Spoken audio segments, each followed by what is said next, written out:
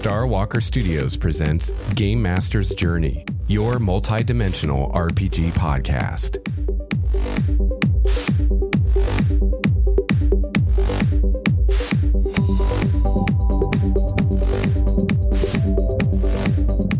Hello, fellow gamer. Welcome to episode 245 of Game Master's Journey. I'm your host, Lex Starwalker. On this show, we discuss the craft and the art of game mastering. I've been running RPGs for over 28 years now, and I produce this show in the hopes that you can benefit from my experience, my triumphs, and my mistakes. I want to welcome you to episode 245 of the show, and I especially want to say hello and welcome to all the new listeners. My goodness, going by my download statistics, there are a lot of new listeners listening to the show these days, a lot of new listeners going back and downloading all the old episodes. So welcome to all of you. I have to say, I'm super impressed. Not only that people are going back and downloading and listening to all of the 100 episodes in the feed, but a lot of you are actually going to the website and downloading the even older episodes that aren't in the feed. Just for new listeners, only the most recent 100 episodes are in the feed. Unfortunately, my host that I use only lets me have 100 items in an RSS feed. So that's why that is. So only the 100 most recent episodes are in the feed, but over at StarWalkerStudios.com, you can get all, 245 now episodes of the show. You can download those and listen to those for free. And also, for those of you who are patrons of Star Walker Studios, you get access to your own private RSS feed through Patreon. And just in case you didn't know about that, that feed does have all of the Game Master's Journey episodes in it, all of the old episodes, and also has all of the GM Intrusions episodes. So if you are a patron, you can subscribe to that feed that you can get over on Patreon, on our page on Patreon. And you can get all the episodes in your podcast app that way without having to go to the website and listen to them or download them from the website. So that's an option for you too. So welcome to all the new members. Great to have you with me. I want to remind all of you, and especially for new listeners, we do have a couple communities where you can connect with myself and other listeners of the show, other listener GMs. So we have a community over on MeWe, and that's mewe.com, mewe.com. And if you're not familiar with MeWe, it's similar to Google Plus, similar to Facebook. So just like you can have a group or a community on Google Plus or Facebook, same thing with MeWe. And a lot of the RPG communities on Google Plus are moving over to MeWe because Google Plus is going away in April, I believe it is. So MeWe is a really great platform. You can do all the things there that you could do on Google Plus or on Facebook. But unlike Facebook, for instance, MeWe does not track what you're doing online, and they don't collect and sell your data. And for people wondering, well, how do they, and they also don't advertise. So you don't have to deal with ads all over the place. I don't go on Facebook much anymore, but every time I do, I'm just amazed at how much crap there is on my screen that isn't content, that's advertising or suggesting something they think I want to see, and how little of what's on my screen is actually what I'm there to see. So you don't have to deal with any of that crap on MeWe. And as far as, how they keep going and make their money, they have premium features that they sell that you can get a la carte, but you don't need any of those free features. I have a completely free account. I haven't paid anything for MeWe, and I, was able to have my own community and do all the things I want to do. But those premium features give you things like double encryption on the text messaging. So just like Hangouts Messenger, you have, where you can send text messages back and forth to other users of MeWe or on your community. So for instance, our community on MeWe, we actually have like a chat channel that I don't think anyone has ever used. But if you wanted to, you could go on there and chat in real time. Of course, if you want to chat with other listener GMs in real time, the best place really, I think, to do that is our Discord server. So in addition to the MeWe community, we have a server on Discord where you can chat in real time with other listener GMs and with myself. And I also have a voice channel hooked up on there. So if you want to, you can go in there and talk to people, actually talk to people. So you can find the link to our community on MeWe and our server on Discord in the show notes at starwalkerstudios.com/Game Master's Journey. So I've gotten messages from a lot of you suggesting that I should write some kind of Game Master guidebook or, tips and tricks, that kind of thing, through 245 episodes of Game Master's Journey and however many episodes of GM Intrusions I've done. I've handed out a lot of GM advice, and a lot of you would like all of that collected together in a printed format, so it's easier to reference and things like that. And I think that's a great idea, and I've started working on that. I initially thought I would do some kind of, guide for GMs, just, everything I could think of as far as advice for GMs and tips and tricks and things like that. And as I started collecting all my ideas, I began to realize that this thing was going to be huge, like too huge. So what I'm thinking right now is it's actually going to end up being 3 different books. The first one is going to be just a general GMing guidebook. And the idea with that will be, it will be useful to GMs of any game. I'm not going to go into specifics about D&D or any other specific game. It's going to be more general GM advice. And then I'm going to do another book that is going to be targeted specifically for Dungeons and Dragons 5th edition. And I think I have enough D&D specific stuff to make that happen. And then the third book is going to be all about world building. So again, this was all going to be one book, but it's just too much. And it would take so long to do if I did it all as one book. So I would love to hear from you, your thoughts on that. And especially if you have any ideas for topics you think I should definitely cover or questions I should definitely answer, please let me know. I'd love to hear from you. You can shoot me an email at gamemastersjourney@gmail.com. Or if you'd like to post your ideas in a more public forum to maybe get feedback from other listeners or spur a discussion. I did make a post about this in our MeWe community asking for ideas and requests from people for these books. So you can go to our MeWe community and respond to that post and give us all your great ideas. I'm really looking forward to hearing from you. All right, so for today's episode, I am going to be talking about one of the adventures that's been released for D&D in recent months. This is going to be a discussion and review of Waterdeep Dragon Heist. So stay tuned for that, and without further ado, let's move on with the show.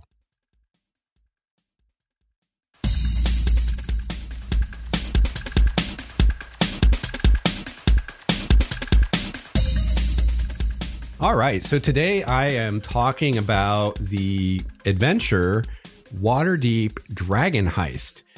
So this is a book very similar to the other books for D&D. It's a hardcover book. Cover price is $49.95 here in the US. It's it's like the other D&D books, same paper, same binding. It seems like. I'm overall pretty happy with the quality and the construction of the D&D books. My one complaint about these books is I would prefer paper that is less glossy. Depending on the lighting in the room that you're trying to read these in, it can be kind of annoying. So I know I love to read these on my couch. I have various lamps in the room. I have one overhead, and I have to tilt this book at a very specific angle to actually be able to read it because the pages are kind of glossy and you get a glare from the lights. So that's unfortunate, but I don't know, maybe that's a necessary evil. Maybe they need to use that kind of paper for the kind of ink they use or whatever. I don't know. So what this book is it's an adventure. It is an adventure for first level characters, and it will take them to 5th level, presumably, if they play through this adventure. Now, I will tell you, I'm saying presumably because something I've noticed very consistently with D&D 5th edition products, specifically adventures, is when they tell you, for instance, this book, they're basically telling you this is an adventure for first level characters, and for a group of, however many, it's probably for 4 characters. They usually are for 4. A group of 4 first level characters that play through this adventure will earn enough XP to reach 5th level. And that is pretty much always not true. I don't know why this is. I don't know why there isn't someone on the team at Wizards that actually goes through and adds up the XP to make sure that their claim of there being enough XP to get you to X level is actually true. But they don't do that, obviously, because it's never true. I haven't done it with this book, but with most of the other adventures they've published, just for curiosity's sake, I have added all the XP, and it never is enough to get you to the level that they say you should get to. And I've talked about XP and D&D quite a bit on the show before. And in a nutshell, I think that the XP in 5th edition is broken. This is just one symptom of that disease, the fact that none of their adventures actually give characters enough XP to get to the next level. Another symptom of this disease is the fact that if you actually use XP and you do everything by the book as far as the kind of encounters you give your players, the amount of XP you're rewarding for encounters, the CR of the creatures you're using, all of that, and you do XP fairly, you will not be able to realize the leveling pace that they suggest for the game. It will be much, much slower. I don't know why that is. I don't know why they don't just make the amount of XP needed for each level less so that their adventures do actually give you enough XP to level. But I can just tell you, if you are a game master going to run 5th edition D&D and you're fairly new to it, whether you're running published adventures or you're running your own adventures of your own creation, you can save yourself a lot of headaches by not using XP. Either just hand wave leveling and have the characters level when you want them to, or use some variation of the milestone XP method. However, that method is also broken because if you use the XP amounts for the milestones that they suggest, it's going to take you many more sessions for each level than what they suggest it should take. So if you are going to use the milestone method, you're going to have to greatly increase the XP that those milestones are worth if you want player characters to level every 2 to 3 4-hour sessions, which is what is suggested for the game.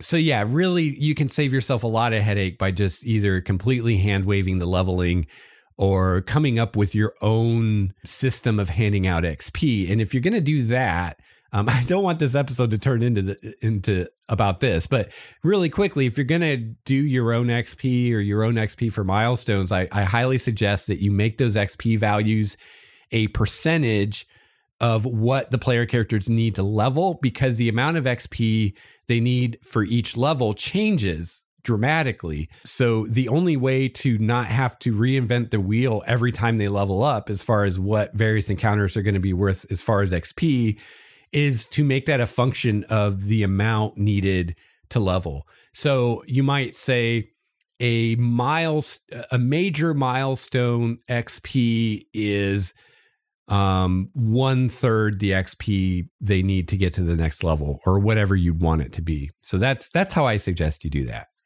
But enough about that. Let's get back to Waterdeep Dragon Heist. So basically, what this campaign is, as the title indicates, it's a heist adventure.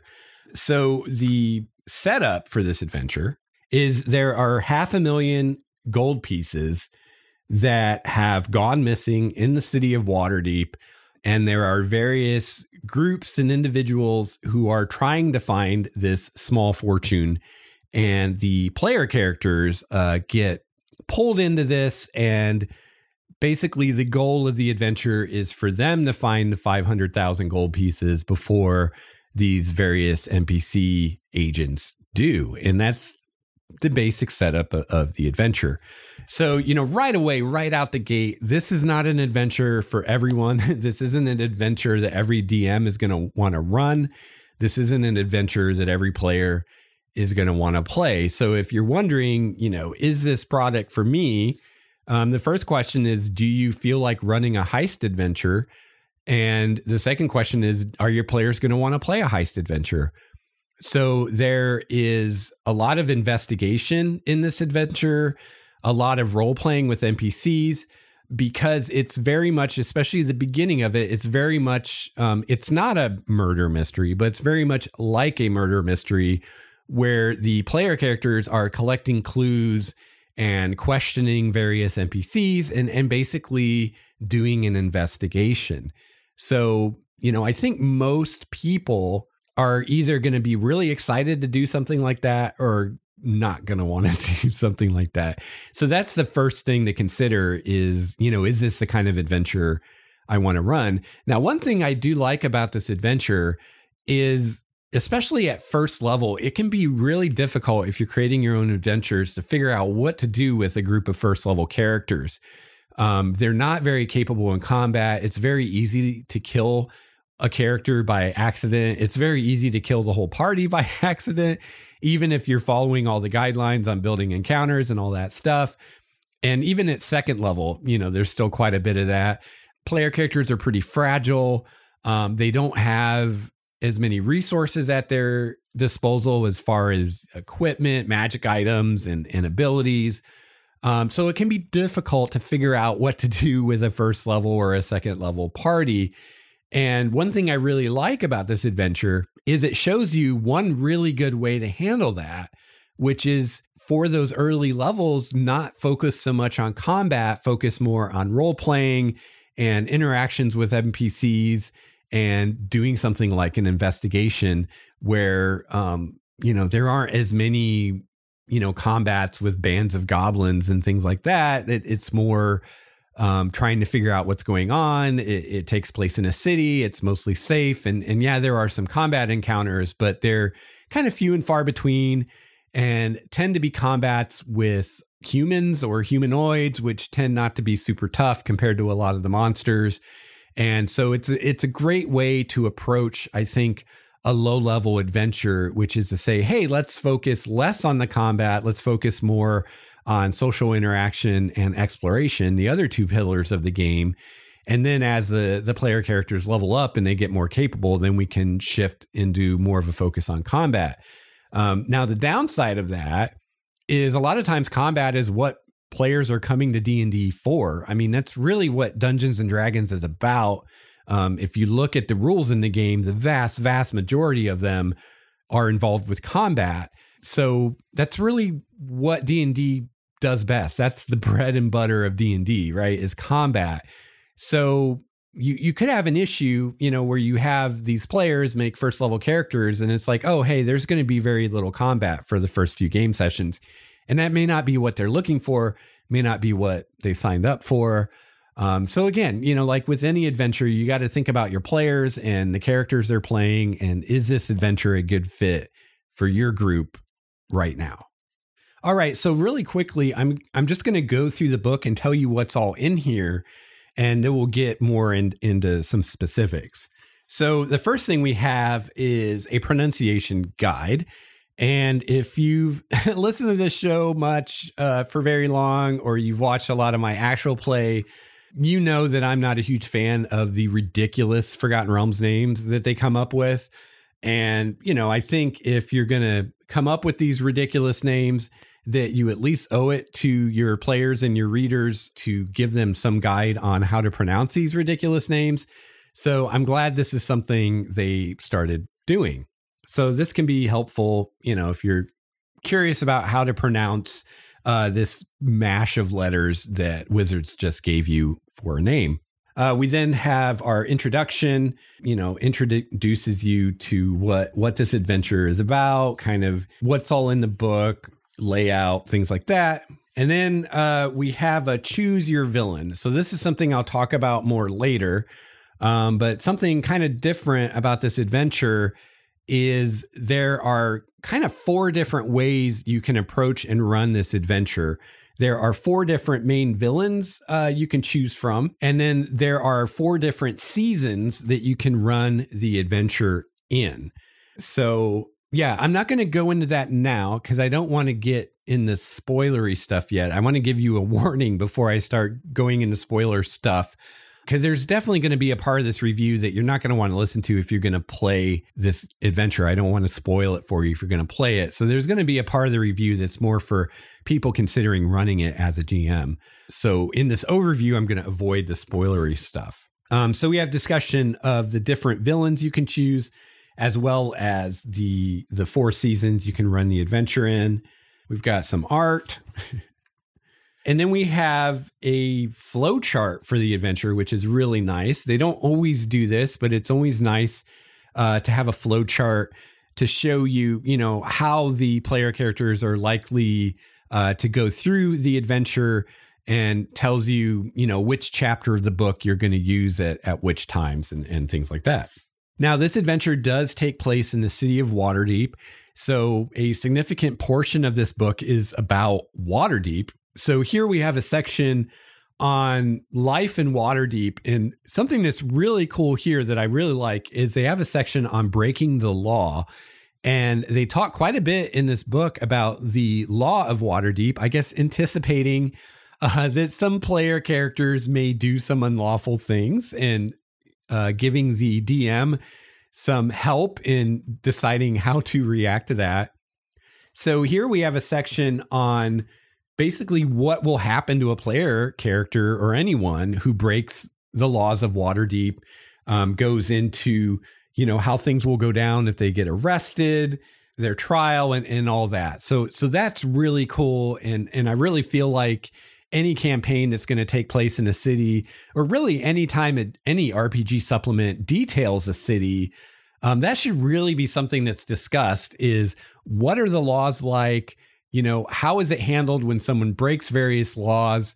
So the DM or the GM knows what to do when a player character runs afoul of the law. So that's really awesome. We've then got a section on character creation. They talk about, buying equipment, and they go into some of the noble families of Waterdeep. So if you have a character who's going to take the noble background, they have some information on a few of the noble families. The character can choose to be a member of one of those families, which that's really cool. They talk about the guilds of Waterdeep. And this is cool. I know people are always looking for ways to use one of these products in other ways other than just running this adventure. And there is some of that in this book. And so one of those things is a chart here, the guilds of Waterdeep.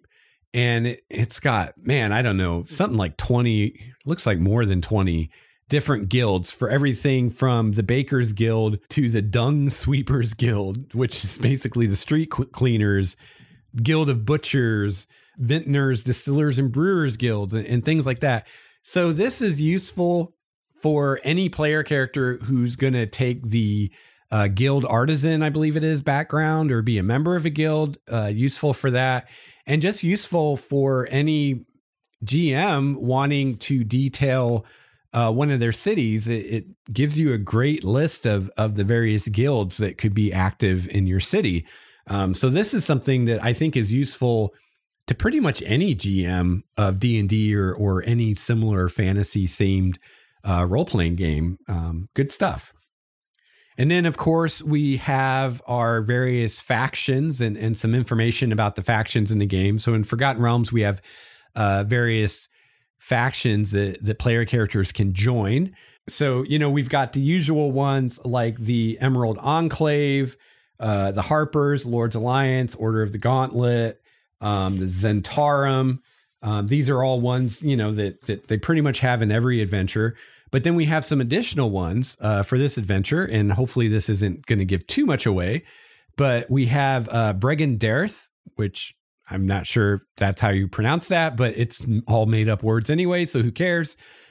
Which is the organization run by the drow elf Jarlaxle from Menzoberranzan, which is a kind of roguish organization. So if you've read any of the Dark Elf books or Icewind Dale trilogy or any of the R.A. Salvatore Dritz books, you probably know about Jarlaxle. You probably know about Brigandareth. And actually, Jarlaxle was on the cover of the book. So I guess it's not too much of a spoiler to say he might be somehow involved in this adventure. And Brigandareth is a faction that player characters can actually be a member in. Pretty much have to be a Dark Elf. So this is for a player who wants to play a Dark Elf. They could be part of Brigandareth, which is pretty awesome, I got to say. I think that's awesome. If I were going to play in this adventure, I would probably make a Dark Elf and be a member of Brigandareth, just because that's something that you usually can't do in most campaigns that most GMs run. So it's one of those things that, you know, it's a limited time opportunity kind of thing. Another faction we have is Forest Grey. So this is I feel like this was maybe created by Matt Mercer. I don't know. But Matt Mercer ran a campaign, live streamed a campaign about Forest Grey. And it's kind of this elite kind of special forces group in Waterdeep. So that's another faction that player characters can be a member of. And then we have the Xanathar Guild. So Xanathar is a beholder who lives underneath Waterdeep and runs a thieves guild, basically. And so you could also be affiliated with his guild. So right away, you probably see here kind of a possibility, more so than in a lot of published adventures, for less than good characters, for neutral characters or even evil characters, because it's really hard to imagine a good aligned character in Brigandareth, or especially in the Xanathar Guild. I mean, Brigandareth, you could argue maybe that some good aligned character, maybe neutral good or chaotic good, could be a member of Brigandareth, but Xanathar's Guild, not so much. So, you know, that's something to think about. If you don't want non-good characters at your table, or if you don't want evil characters at your table, you may want to limit or not allow membership in Xanathar Guild or Brigandareth. And then we have a little discussion of the Yawning Portal, which is an inn in Waterdeep, and kind of interesting. The Yawning Portal has been discussed in 3 products for 5th edition now. It was first discussed in Tales from the Yawning Portal, which was a book full of standalone adventures that were kind of very loosely tied together by this Yawning Portal in Waterdeep, or it might be slightly outside Waterdeep. I'm not super savvy on the geography of Waterdeep, but near Waterdeep is a mountain, and under that mountain is a huge dungeon complex called Undermountain. And indeed, that's what the next adventure that came out, Dungeon of the Mad Mage, I believe it's called. That's all about Undermountain. It's kind of the 5th edition version of Undermountain, which I believe was originally a 1st edition dungeon. And then I think they also did a version in 2nd edition. I could be wrong about that, but it was an advanced Dungeons and Dragons dungeon. One of the 2 or both, either 1st or 2nd edition. So of course they talk about the Yawning Portal again in Dungeon of the Mad Mage, and they talk about it a little bit in this adventure. So one kind of downside with this adventure is they don't spend a lot of time or effort giving you hooks as far as how to get the player characters involved in this adventure.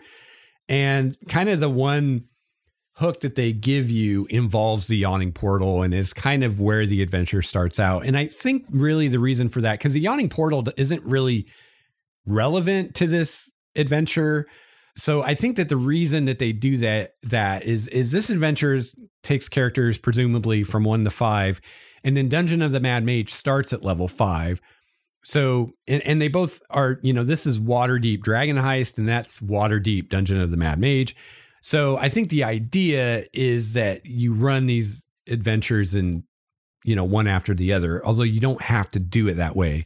Both of these are kind of set up as standalone adventures, and really, other than the fact that it involves the Yawning Portal slightly, this adventure really doesn't have anything to do with Dungeon of the Mad Mage. It doesn't really tie into it much at all. So there's no reason that you have to run this if you want to run Dungeon of the Mad Mage. You could start with Lost Mines of Phandelver. We'll get the characters to level 5. Or you could also do the Sunless Citadel and Forge of Fury from Tales from the Yawning Portal, which would also get the characters to level 5. Or you could do your own thing until level 5. Or you could use some of the material from one of the other campaigns.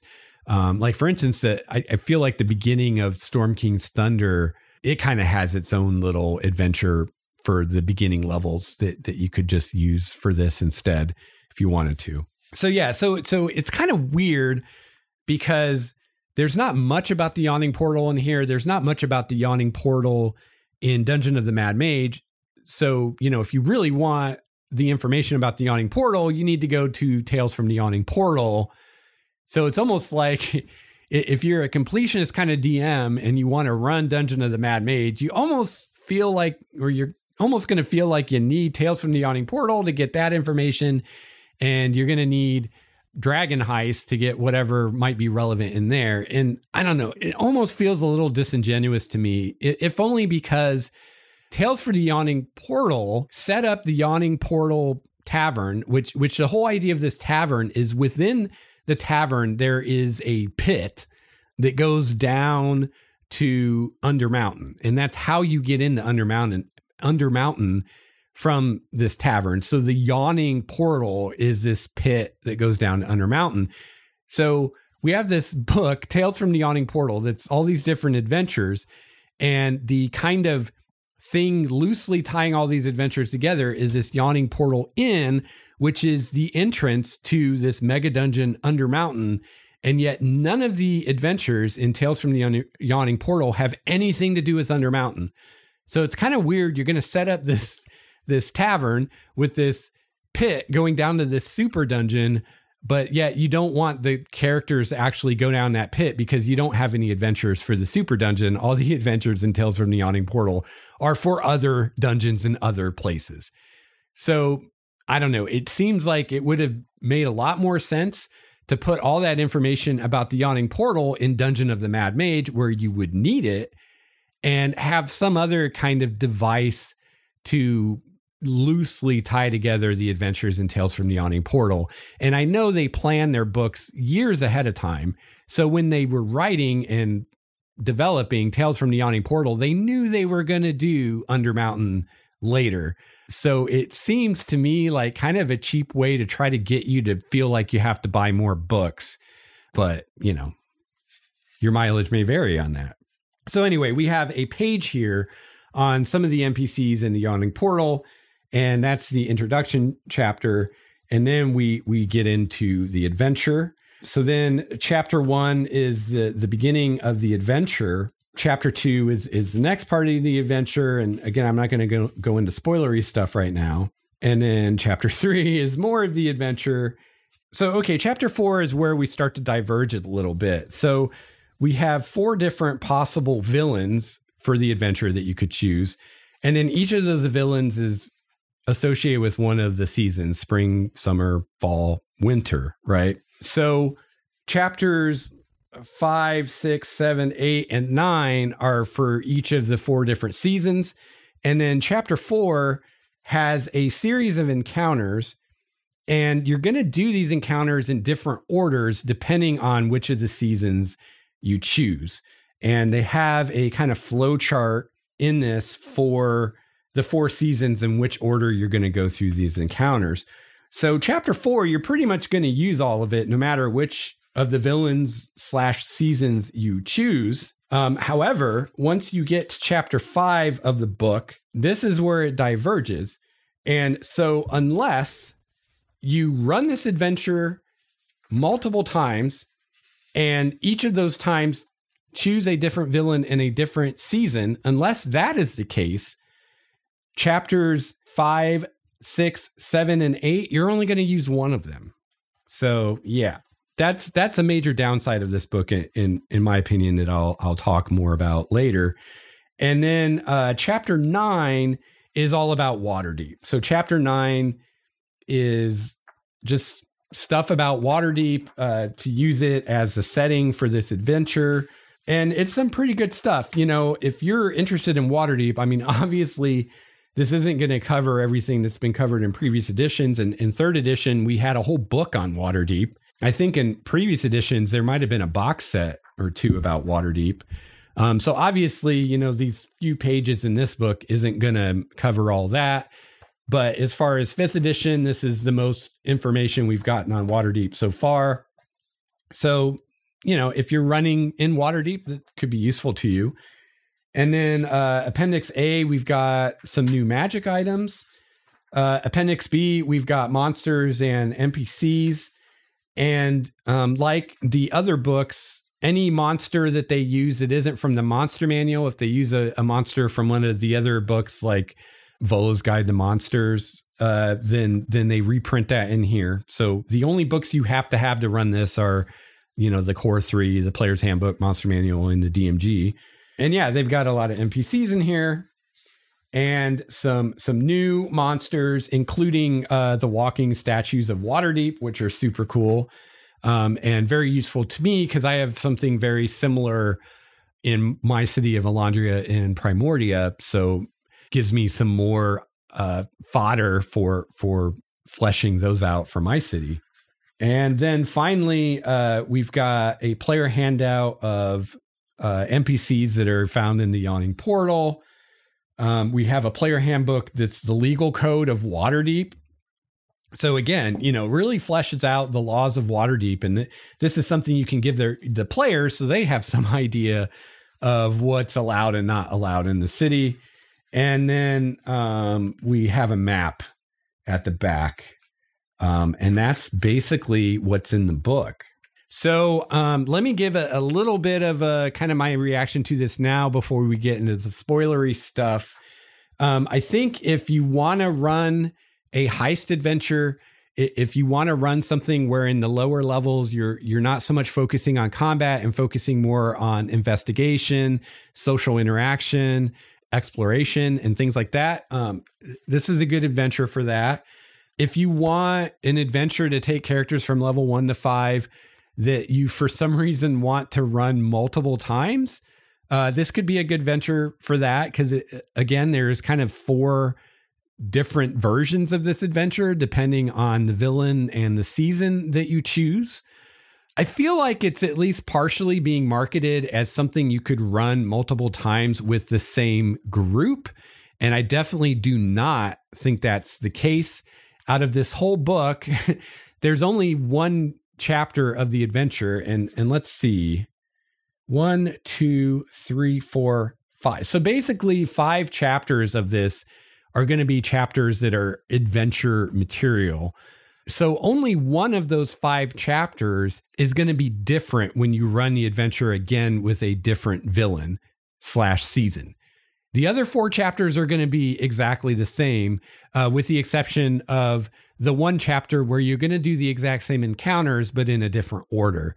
So I don't think that's nearly enough difference that a group of players is going to want to play through this again, just for that 1 chapter of content that's going to be different. I don't think that's the case at all. So the only way I see them having 4 versions of this adventure in here being a good thing for you is if you plan to run this adventure 4 or more times for 4 or more different groups of players. If that's you, you might find some value in the fact that there's 4 versions of the adventure in here. I guess another possible upside is, you know, you have those 4 different seasons / villains / chapters to choose from. So you can pick the one that you like the most, which, you know, normally with an adventure, it is what it is. There's not a whole lot as far as here are 4 options of ways, you know, you could run this adventure. Or here are 4 different sets of encounters. Choose one of them. You know, you don't see that a lot. So that could be a possible upside as far as, well, maybe I really don't like one of these. I don't have to use it. But I feel like those possible upsides, first of all, they're pretty niche. They're not going to apply to most GMs or even very many GMs. And because this is way too long to run at a con, which is the one time I can think of where you might want to run the same adventure multiple times. but it's a level 1 to 5 adventure. It's going to take you numerous game sessions to get through this. So it's not a good con adventure. So I don't know why you would want to run the same adventure 4 times. I've only done that once or twice. And one of the times was at Gen Con, and I ran the same adventure like 4 or 5 times. And I got to tell you, each time I ran the same adventure, I enjoyed it less. Like, it gets really boring. It's like watching the same movie over and over again. It's like, even if you really like the movie, you're probably not going to enjoy it the 4th time you watch it as much as you did the 1st or 2nd time. And the same thing, even more so with running a game. Because let's face it, running a game takes a lot more time out of your life than watching a movie. And why on earth a GM would want to run the same adventure over and over and over again is beyond me, other than I guess you could feel like you'd mastered that adventure, or maybe every time you run it, it's a little better. But I don't know. That's not what I run D&D for. I don't run D&D to run the perfect adventure. I do it to have fun. And once I've run an adventure, I'm done with it. I don't want to run it again. That's not fun. I want to do something new. And I know my players do. My players don't want to run the same adventure again, just for 1/4 of it to be slightly different. So if you look at this, like, I'm going to spend $50 on this book, and then you consider that 3 of the chapters are going to be completely useless to you, that seems more of a downside than an upside to me. But again, your mileage may vary.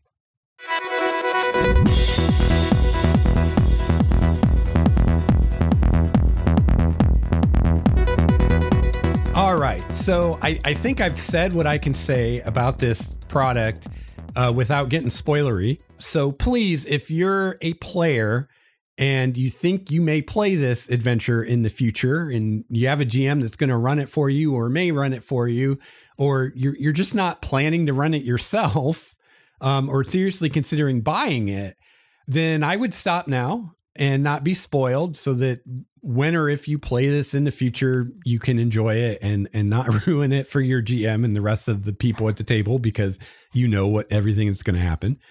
But if you're someone thinking about running this adventure, or you're thinking about buying this book, I'm going to go into more details to help you hopefully make that decision. But there will be spoilers ahead, so you have been warned. All right. So first thing about this adventure, it literally, seriously starts with a fight in a tavern.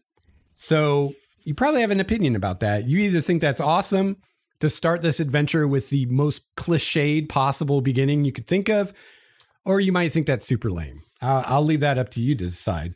Even worse, though, this is a fight in a bar that doesn't even involve the player characters. Now, it's assumed that they're going to get involved, but it in no way involves them as it's presented. It's NPCs fighting with one another, has nothing to do with the player characters. So yeah, personally, I think this is about the most terrible way to start an adventure you could come up with. I mean, if you're going to go full cliche and start with a bar fight, at least have it involve the player characters. Don't have them be spectators. Anyway. All right. And then we have Volo. Basically is the hook that wants the characters to proceed on what is going to pull them into this adventure.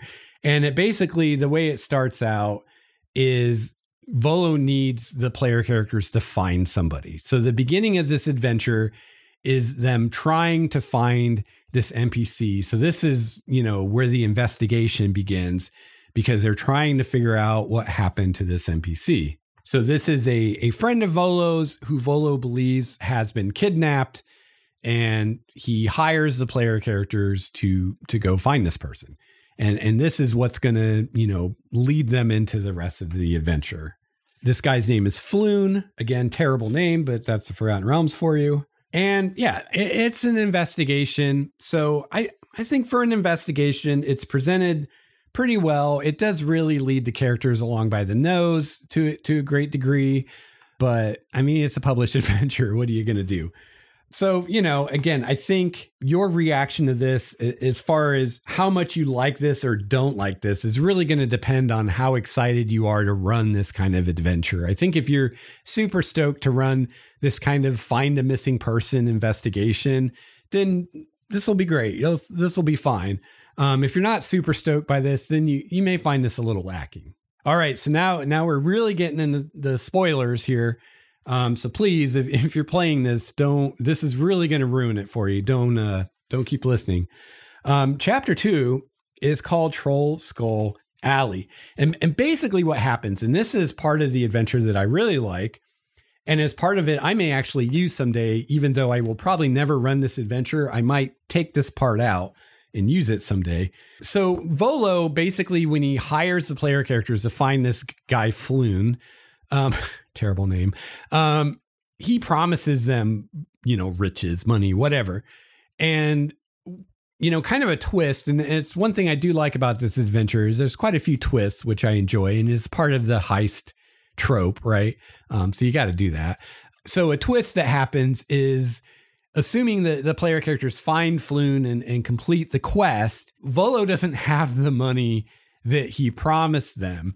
But what he has instead is the deed to a manor in Waterdeep, Troll Skull Manor. So basically, the player characters get a stronghold. I mean, it's not really a stronghold. It's a manor. It's not fortified or anything, and it's in the middle of the city. But they get this place, and it's a pretty cool place. What this was it was actually an inn and a tavern that's been abandoned, partly because it's haunted now. So this is really cool because the player characters get kind of a base of operations. They get a business they can run in the form of an inn and a tavern, and it's haunted. So, there's some encounters involved in actually making this a place that they can use because they have to get rid of, I believe it's a poltergeist that's haunting it. So that is really cool. Another thing that's really cool is in this chapter, they detail this alley, this little block of Waterdeep. And, again, this is something that I will probably use in some campaign in the future, because not only do I have this cool inn and tavern that the PCs can own, and it even goes into, running the business and how much money they can make from it and stuff like that. But it also details the surrounding area and talks about some of the shops and things that are nearby, which conveniently are the types of places the player characters are going to want to go to. So let's go through these real quick. So we have actual Troll Skull Manor, which is the building that the player characters get ownership of. We have the Bent Nail, and this is a place that sells wooden weapons and shields. And this person also crafts and sells furniture and wood sculptures, which at first might seem completely non-relevant until you remember that the player characters just inherited a manor /inn/tavern that's in disrepair and, could probably use some sprucing up. So here's a guy where they could get new furniture, they could get, some cool statues and stuff like that. Next, we have Steam and Steel. This is an establishment run by a couple Genasi and sells metal weapons, armor, and shields. Basically, they can get any metal armor, metal weapon, or metal shield in the player's handbook. Then we have Coralon's Crown, which is a place where they can get non-magical herbal remedies. It's run by a druid, and they can also buy some potions there. So this druid sells potions of animal friendship, climbing, greater healing, and water breathing. And so not only is this cool for a place where the player characters can buy some low-level potions, but it's also some idea of what you might charge for those elsewhere. So Potion of Animal Friendship is 125 gold. Potion of Climbing is 50 gold. Potion of Greater Healing is 250 gold. Potion of Healing is 50 gold, which that's in the player's handbook. We knew that. And Potion of Water Breathing is 250 gold. So that's cool. I love stuff like that. So that's something you could definitely use in other adventures. If you have someone that player characters can buy potions from, this will help you get started on what you're going to charge for those. Next, we have the Tiger's Eye, and this is a private detective agency, which is pretty cool and a little unusual until you remember that this is a heist story and starts out with a, find the missing person investigation. So there is an NPC detective nearby that the PCs can go to for help. And this character can discover any secret in Waterdeep for a fee. So again, they say use your judgment when pricing the services, but they suggest 50 gold pieces for most investigations. So this is really cool too, because it's a way for player characters to get information they might not be able to get otherwise.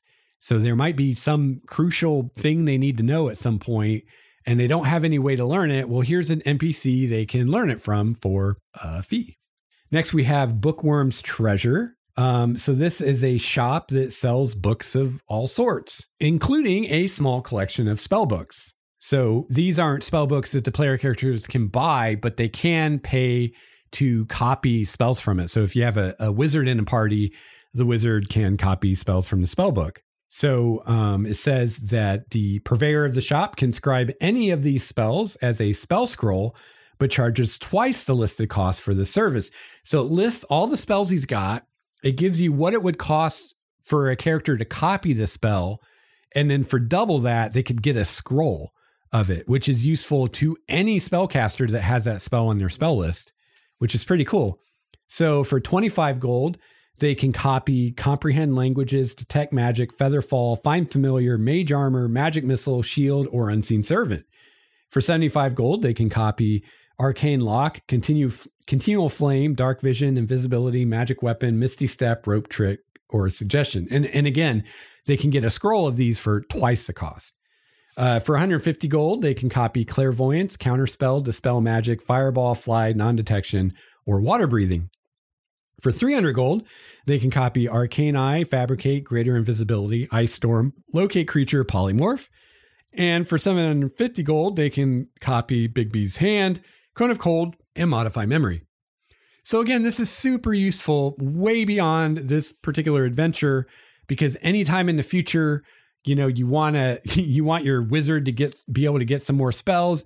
You could have another wizard character that will let them, or NPC that will let them copy spells for a price. This will give you an idea of what that price would be. Also, anywhere a player character might be able to buy a scroll, this will give you an idea of what that scroll could cost. So I really love stuff like that you can use above and beyond the particular adventure that it's in. Of course, all this stuff would be much more useful in some kind of GM book that isn't an adventure, so you don't have to buy an adventure to get these little tidbits, but in a perfect world, right? We've got a sewer access point because the sewers are involved in the adventure to some degree.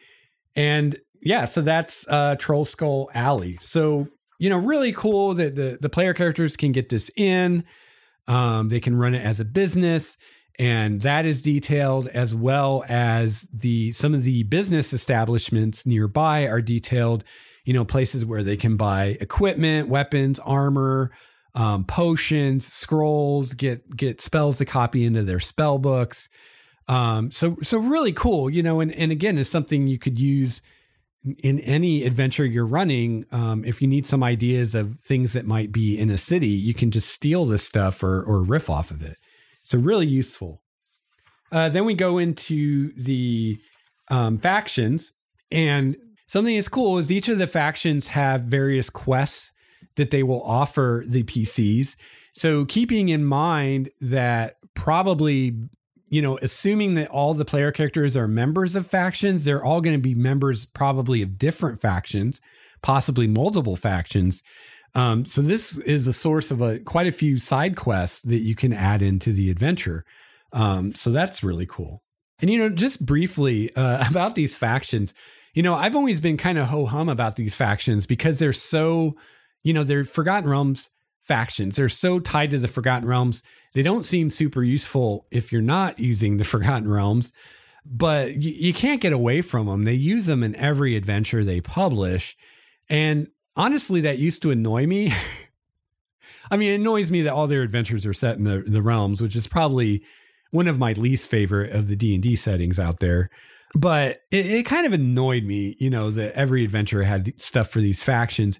But I've kind of changed my mind about that when it occurred to me that, I could just use these factions in my world and call them something else. So I probably wouldn't have them be factions per se. because in my setting in Primordia, I have a guild of adventurers that it's assumed all player characters are either a member of or are on the road to becoming a member of. So what I'm going to do is retool these factions as different parts of the guild, or different, I guess, factions within the guild that player characters can be involved with, because they are a great way to bring in side quests. They're a great way to bring in NPCs that the player characters have as contacts and allies that they can get help from, that they can get information from. So they're a really useful tool. And it is unfortunate that they are so deeply rooted in the Forgotten Realms. But I think most, if not all of them, you can reskin to fit your world with, not too much effort, definitely less effort than it would take to come up with a faction from scratch. So kind of changed my tune about that. I think they can be useful. Just will take a little doing if you're not running into realms. Another kind of interesting element in this chapter is, again, talking about the various guilds in Waterdeep. And in Waterdeep, at least, pretty much anything that would be a trade or a profession has a guild associated with it. And you're not allowed to do that thing without being part of the guild. So if you want to sell fruit, you got to be a member of the Fruitmongers Guild to sell fruit. And if you're not, then the Fruitmongers Guild, and I don't know if that's an actual guild, I'm not going to look it up, but just for example, the Fruitmongers Guild will do everything they can to make life difficult for you until you become a member. So kind of a fun element of the player characters getting this in and assuming that they're going to get it operational again and run it as a business is there's all these guilds they need to interact with, everything from, the Roofers Guild to fix the roof to the Brewers Guild to get their ale from and everything else. And it goes into a little bit about how the guilds will make their lives difficult if they try to, sidestep the guilds and not go through the guilds. So that's, a fun element you can have some fun with. If you're going to be running this adventure or something like it in your own setting, it will depend on whether you see guilds having that same level of influence and power in your city, how useful that will be to you. I'm still considering this whole thing for Elandria, my city in Primordia.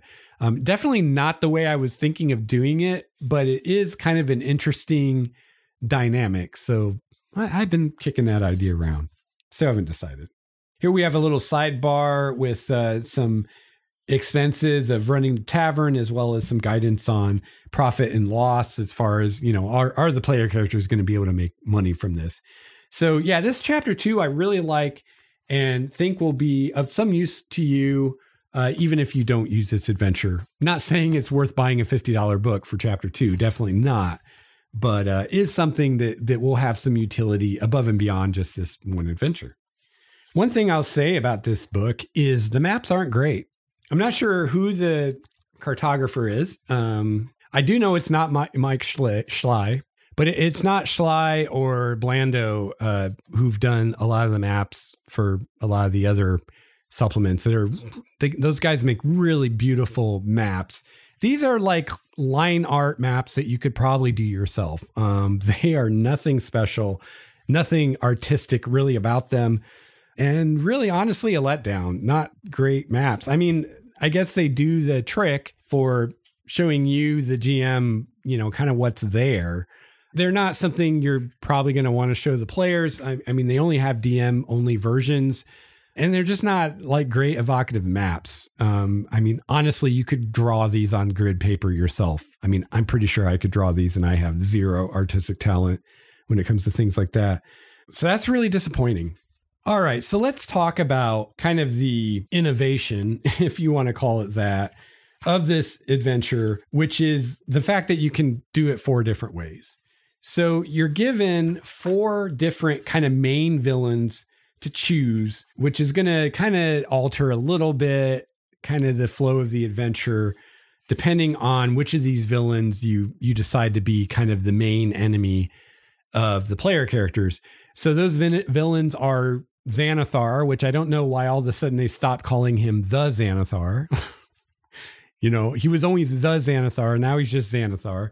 But again, he's the beholder that runs the Thieves Guild under Waterdeep. So he could be the villain. Or the Castellanters, which is a noble house in Waterdeep that are secretly devil worshippers. Definitely by far the least interesting of the 4 options, in my opinion. Your third possible villain is Jarlaxle himself. And then your fourth possible villain is Manshoon, who is actually a clone of the wizard Manshoon, who is one of the founders of the Zentarum, which is like a big thieves guild / assassins guild, basically. Yeah, so those are your 4 options for your main villain. Personally, if I was going to run this, I would probably pick Xanathar or maybe Jarlaxle. I think Xanathar is great for if you just want a truly evil, diabolical villain. I mean, Xanathar is your man. Well, he's not a man. He's a beholder. Xanathar is your beholder. Jarlaxle, I think, would be fun because he's less cut and dry evil. If you want something with more, shades of gray and nuance and where it's less, good versus evil and is more interesting, Jarlaxle would be a great villain because he could actually be seen as an ally of the PCs, depending on how they approach it. So I think he's really interesting. Third pick, I guess, would be the clone of the wizard Manshoon. Although, I mean, honestly, how many adventures do we have in 5th edition where the big bad is a wizard? I mean, too many, I feel like. And then the noble family, the Castellanters, is the least interesting. So if you pick Xanathar as your main villain, the adventure takes place in the spring. If you pick the noble family, the Castellanters, it takes place in summer. If you pick Jarlaxle, it takes place in autumn. And then if you pick Manshoon, it takes place in winter. And each of those is a separate chapter. So again, just kind of how this flows. You're going to start out the adventure with chapter 1, which starts out with the characters in a bar. They see a bar fight. They maybe get involved, maybe not. And then Volo hires them to find this missing guy named Floon. And then chapter 1 is them, trying to find this guy and all that good stuff. And by the end of that, presuming that they find Floon and complete the quest, then they get possession of an inn and tavern, which is chapter 2, deals with just kind of them dealing with the inn and tavern because, again, it is haunted. So they have to deal with that. And then assuming they want to open it for business, there's stuff to deal with that, with the various guilds and getting things repaired and blah, blah, blah, blah, blah, hiring staff, all that good stuff. And then there's the actual Troll Alley and the businesses around there they can explore, various NPCs they can meet. Also, at this point in the adventure is where you can bring in the different factions. So they have ways that the PCs can be approached by members of all the different factions, given an opportunity to join, given various side quests to do for the factions. And then they're also given you're given a business rival. So if they do decide to run the tavern, there's an NPC who also has a tavern in the alley who's kind of wants to see the characters fail. He sees them as competition and he does various things to try to sabotage their business. So you have that kind of side plot going on too in chapter 2. So this is a part of the adventure that's a little more sandboxy. The players can kind of do various things. They can do various side quests for various factions. They can deal with this business rival. They can deal with running their business. They can get to know various NPCs in the area.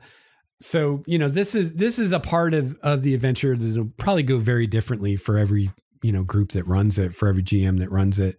And yeah, I don't know about this, like so early in the adventure, having something this open-ended, because the first chapter is very linear. The player characters are literally practically following a trail of breadcrumbs through that.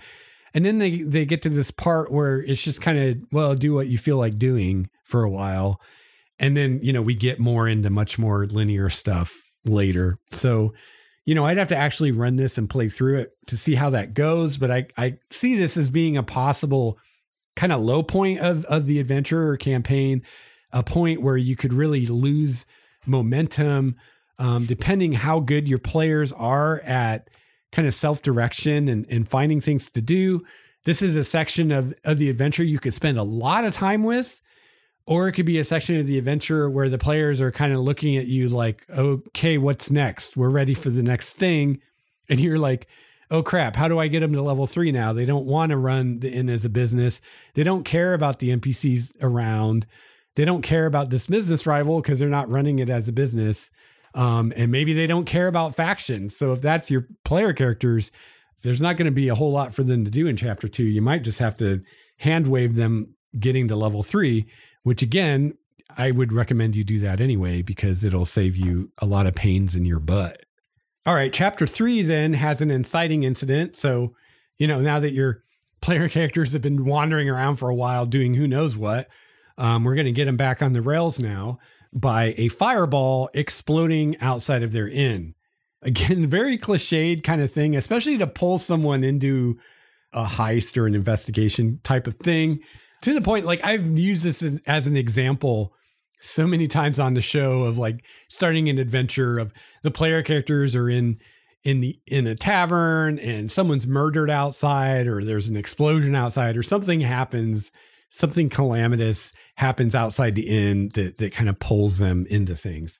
So that should work. And so then they begin presumably investigating, what's going on, who shot off this fireball and why. Now, one huge flaw with this is that this whole thing assumes that when this fireball goes off in the street outside their tavern, the player characters are going to drop what they're doing and go investigate this, and are going to be all about finding out what caused this fireball and why. That's a pretty big assumption. I think there's a very real possibility that your players won't care or won't care enough to go into this huge investigation of what's going on with this fireball. And there's zero guidance given here on what to do if that happens. If your players don't decide to investigate this, you're on your own.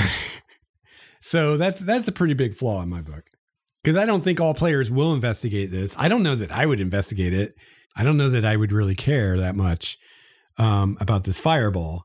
So if that's the only hook you have into your adventure, you could be in a lot of trouble. So if you're going to run this, you definitely want a plan B and maybe a plan C of how to pull the player characters in if they don't give a crap about the fireball. So again, we go into an investigation here. This is assuming the player characters are going to be like a police investigator, and they're going to investigate the crime scene, and they're going to question witnesses and all this stuff. So again, if your player characters don't do that, good luck. You're on your own. So assuming they play along and they do that and they follow the railroad where it wants to take them, one thing leads to another, and they get into this investigation. They find out about, this missing money. They find out that various groups, including the Zentarum, Xanathar's Guild, Brigandarth, and others are trying to find this money.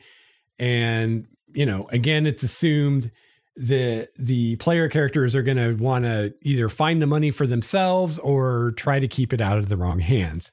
So again, if your player characters don't care about that, you're going to have to come up with some other way to get them into this adventure.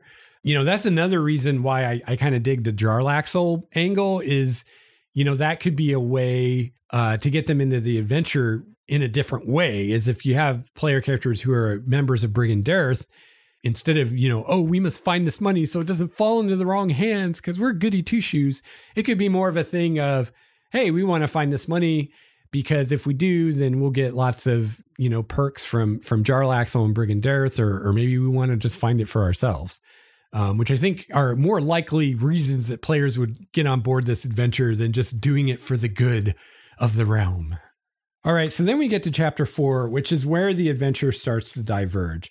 So we're given, in chapter 4, it looks like we're given 10 different encounters. And which encounters you use and which order you use them in will depend on which of the villains you chose.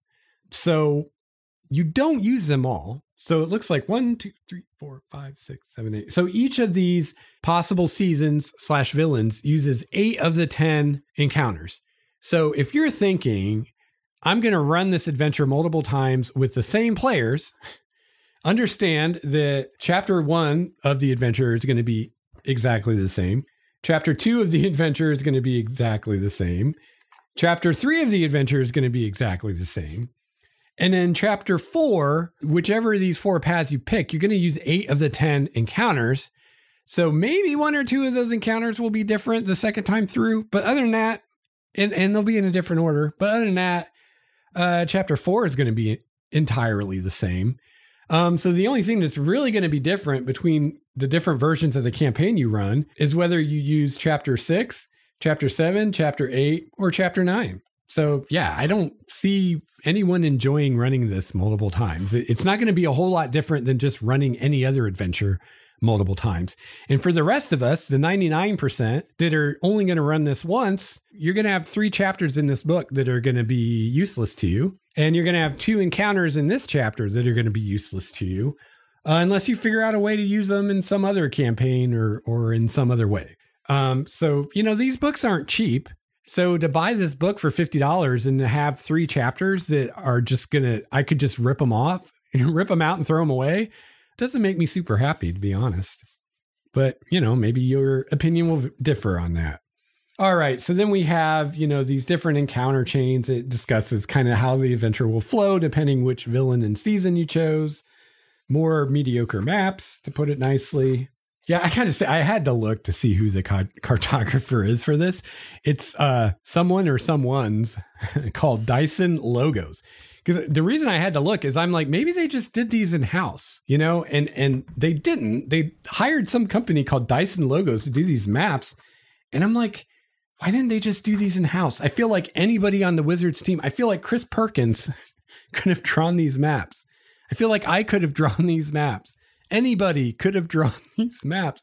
Why did they pay a company to contract to make these maps that like any GM out there could probably draw a map that looks as good as these, if not better? I don't know. It's a mystery to me. Yeah, these are definitely not maps like we had in Curse of Strahd or Tyranny of Dragons or Storm King's Thunder. Those beautiful maps are not to be found in this, or Dungeon of the Mad Mage is the same kind of crappy maps. Also, they're all at most a page, 8.5 by 11 inches in size. So it does come with a poster map that folds out. And on one side of the map, it's a map of Waterdeep. I mean, Waterdeep is huge, so it's pretty zoomed out. So about the only detail you're going to get with this map is the different wards, and some of the streets are labeled, or actually it looks like most of the streets are labeled, except some of the like really small alleys. And like the different, the harbors and stuff like that. And then a few of the places important to the adventure are labeled. So yeah, a good poster size map of Waterdeep on that scale. And then, it's just double sided. So one side is for players and the other side is for players. One side is for players and doesn't have everything from the adventure labeled. And then the other side is for the GM and has adventure locations labeled. So, I mean, this is a nice map. The map of Waterdeep is a nice map. If you're going to run in Waterdeep, like this will be great to have. You've got the names of the streets, you got where the different wards are. It's zoomed out enough, you don't have very many individual buildings labeled, but that's kind of the fun stuff to come up with anyway. Like the stuff I don't want to come up with is names of all the streets, right? So that's pretty cool. Of course, the GM side of it is really only useful for this particular adventure. But yeah, I mean, if you're running in Waterdeep, this map is nice. The rest of the maps in the book, not so much. So let's go into kind of what's going on in these different chapters, the different seasons. So first we've got spring. And this is if you picked Xanathar as your villain.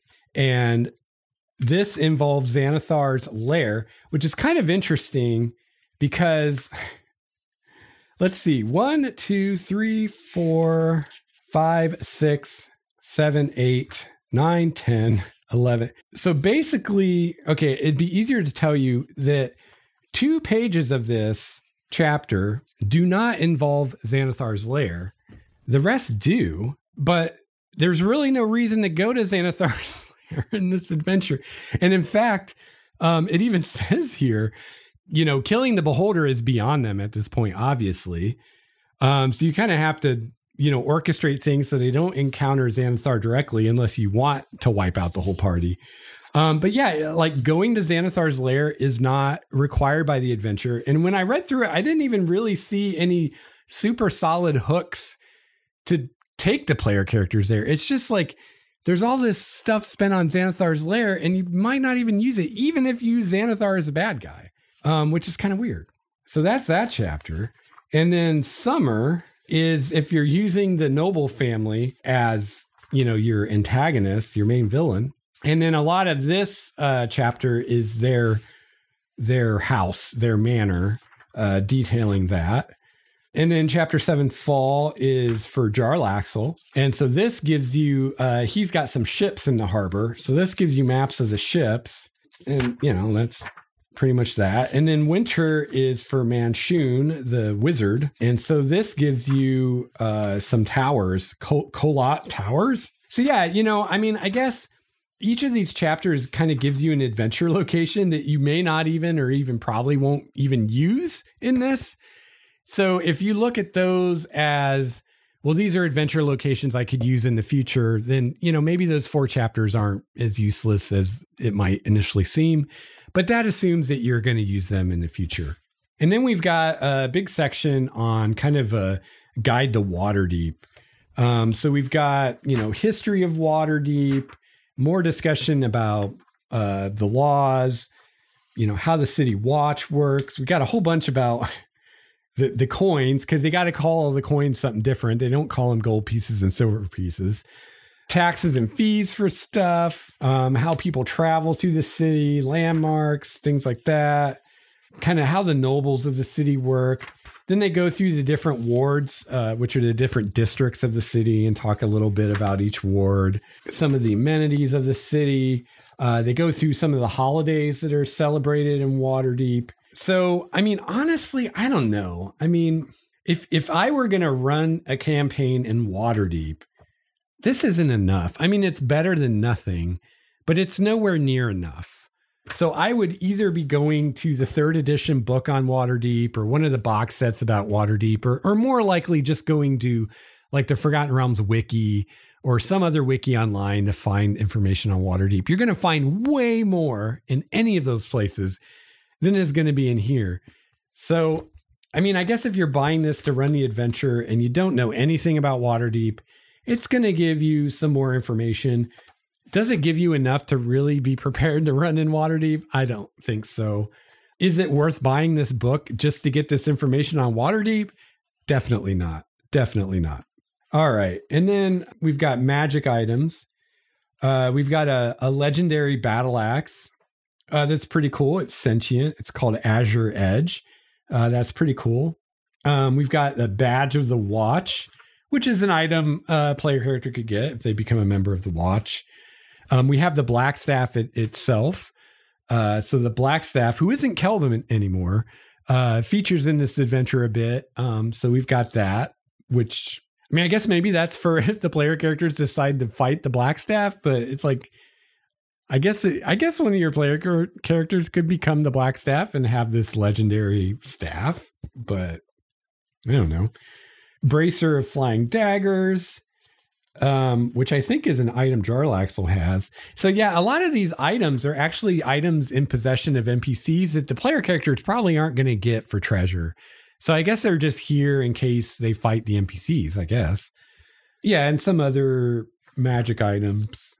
So let's see, how many have we got in total? Looks like 11, 12 items, something like that. So again, definitely not worth buying the book for the magic items, but you get some new magic items. And then monsters and NPCs. A lot of these are NPCs or are, reprints from one of the monster books that aren't the monster manual. So like Apprentice Wizard, I think, was in one of the other books, Bard.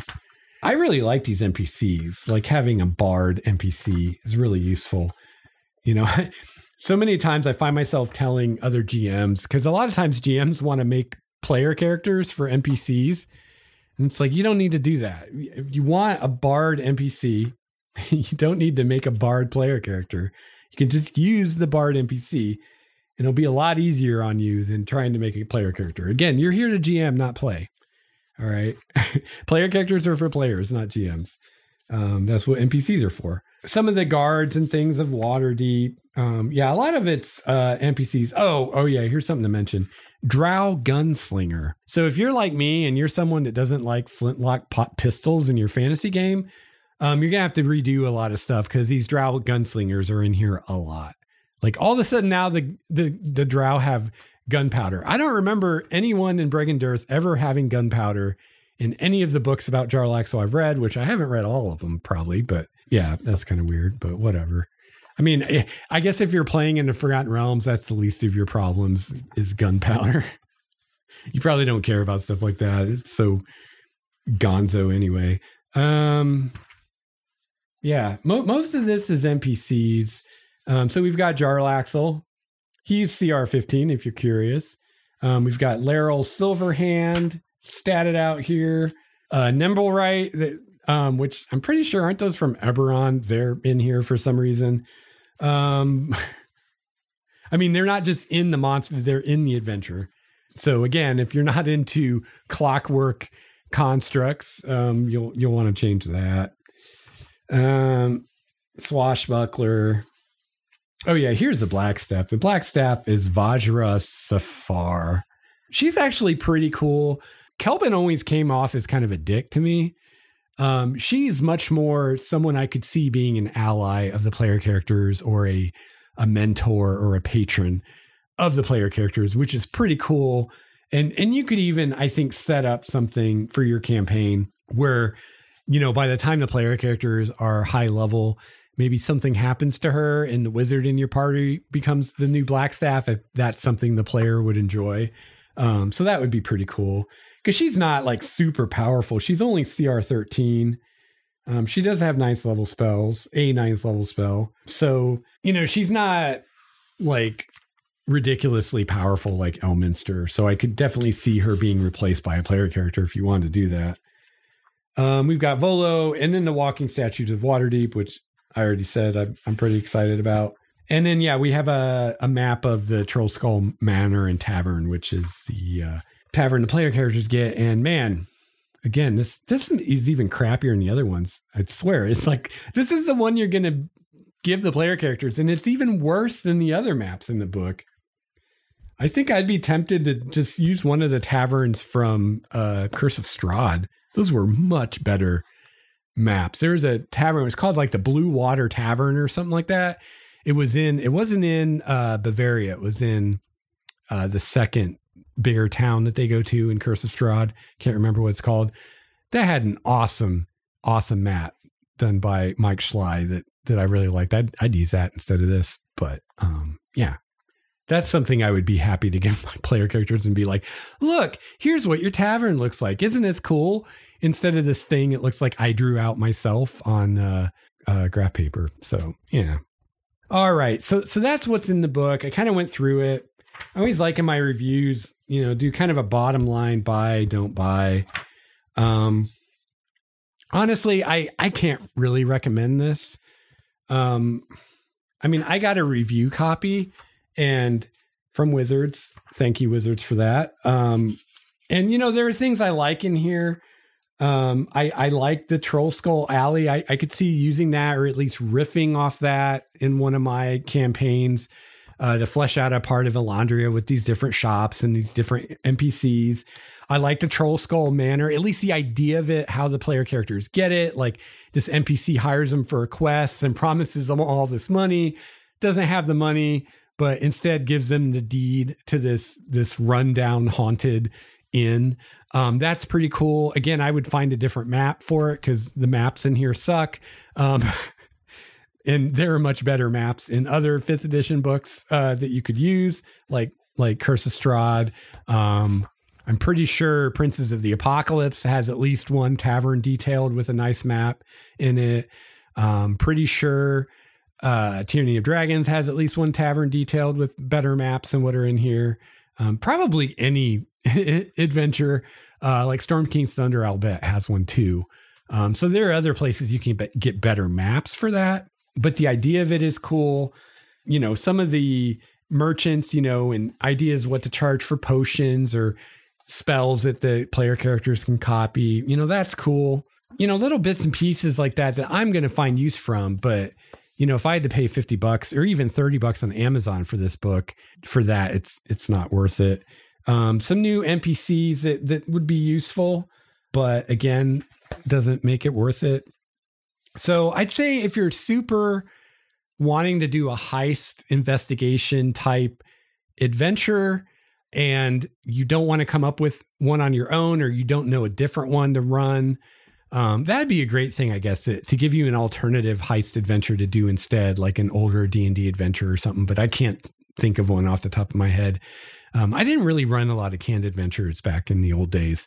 I don't know. Oh, and I guess I should mention that the climax of this adventure, when they finally find the money, of course, there's a monster, quote, monster guarding it. But the monster that guards it is a good dragon. So again, kind of subverting expectations a little bit. I think it's a bronze dragon. I'm trying to find it in here. So yeah, that's kind of different because, they finally get to the final boss, and it's a good aligned creature that it seems much more reasonable that they would negotiate with as opposed to fight. So that's something to think about too. Are you going to be satisfied? Are your players going to be satisfied with the kind of climax of the adventure being a discussion negotiation as opposed to a battle? So yeah, I guess if you're really wanting to run a heist, you'd be happy with this probably, but otherwise probably not.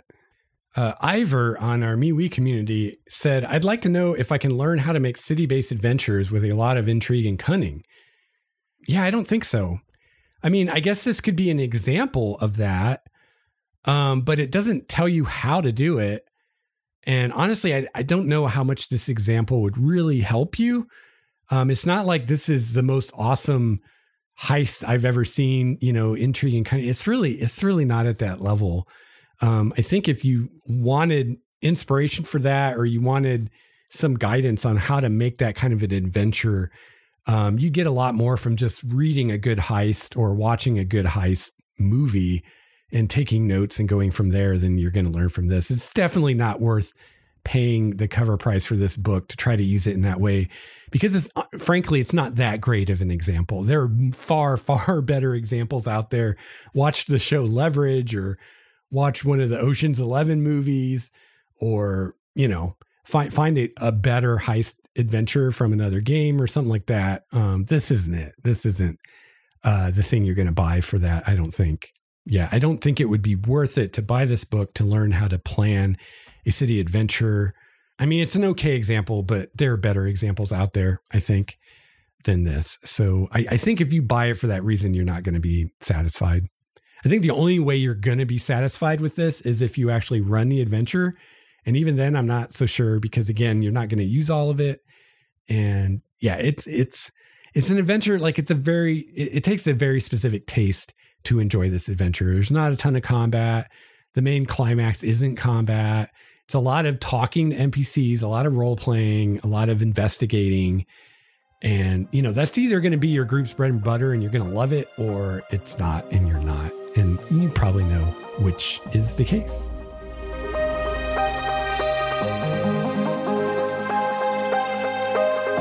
All right, well, that's going to wrap it up for episode 245. If you'd like to get a hold of me, you can email me at gamemastersjourney@gmail.com.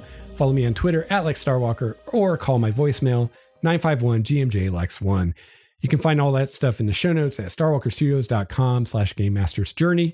And you can also find our community on MeWe and our server on Discord. You can find links to that in the show notes as well. If you'd like to help support the show, best way you can do that is to check out my supplements for D&D, The Trickster's Labyrinth, which is an adventure, and Relics of Power, which is all about making magic items that scale in power with your player characters. However you decide to support the show, I really appreciate it.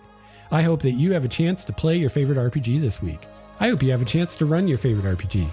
I'll be back soon with another episode of Game Master's Journey. Until then, game on.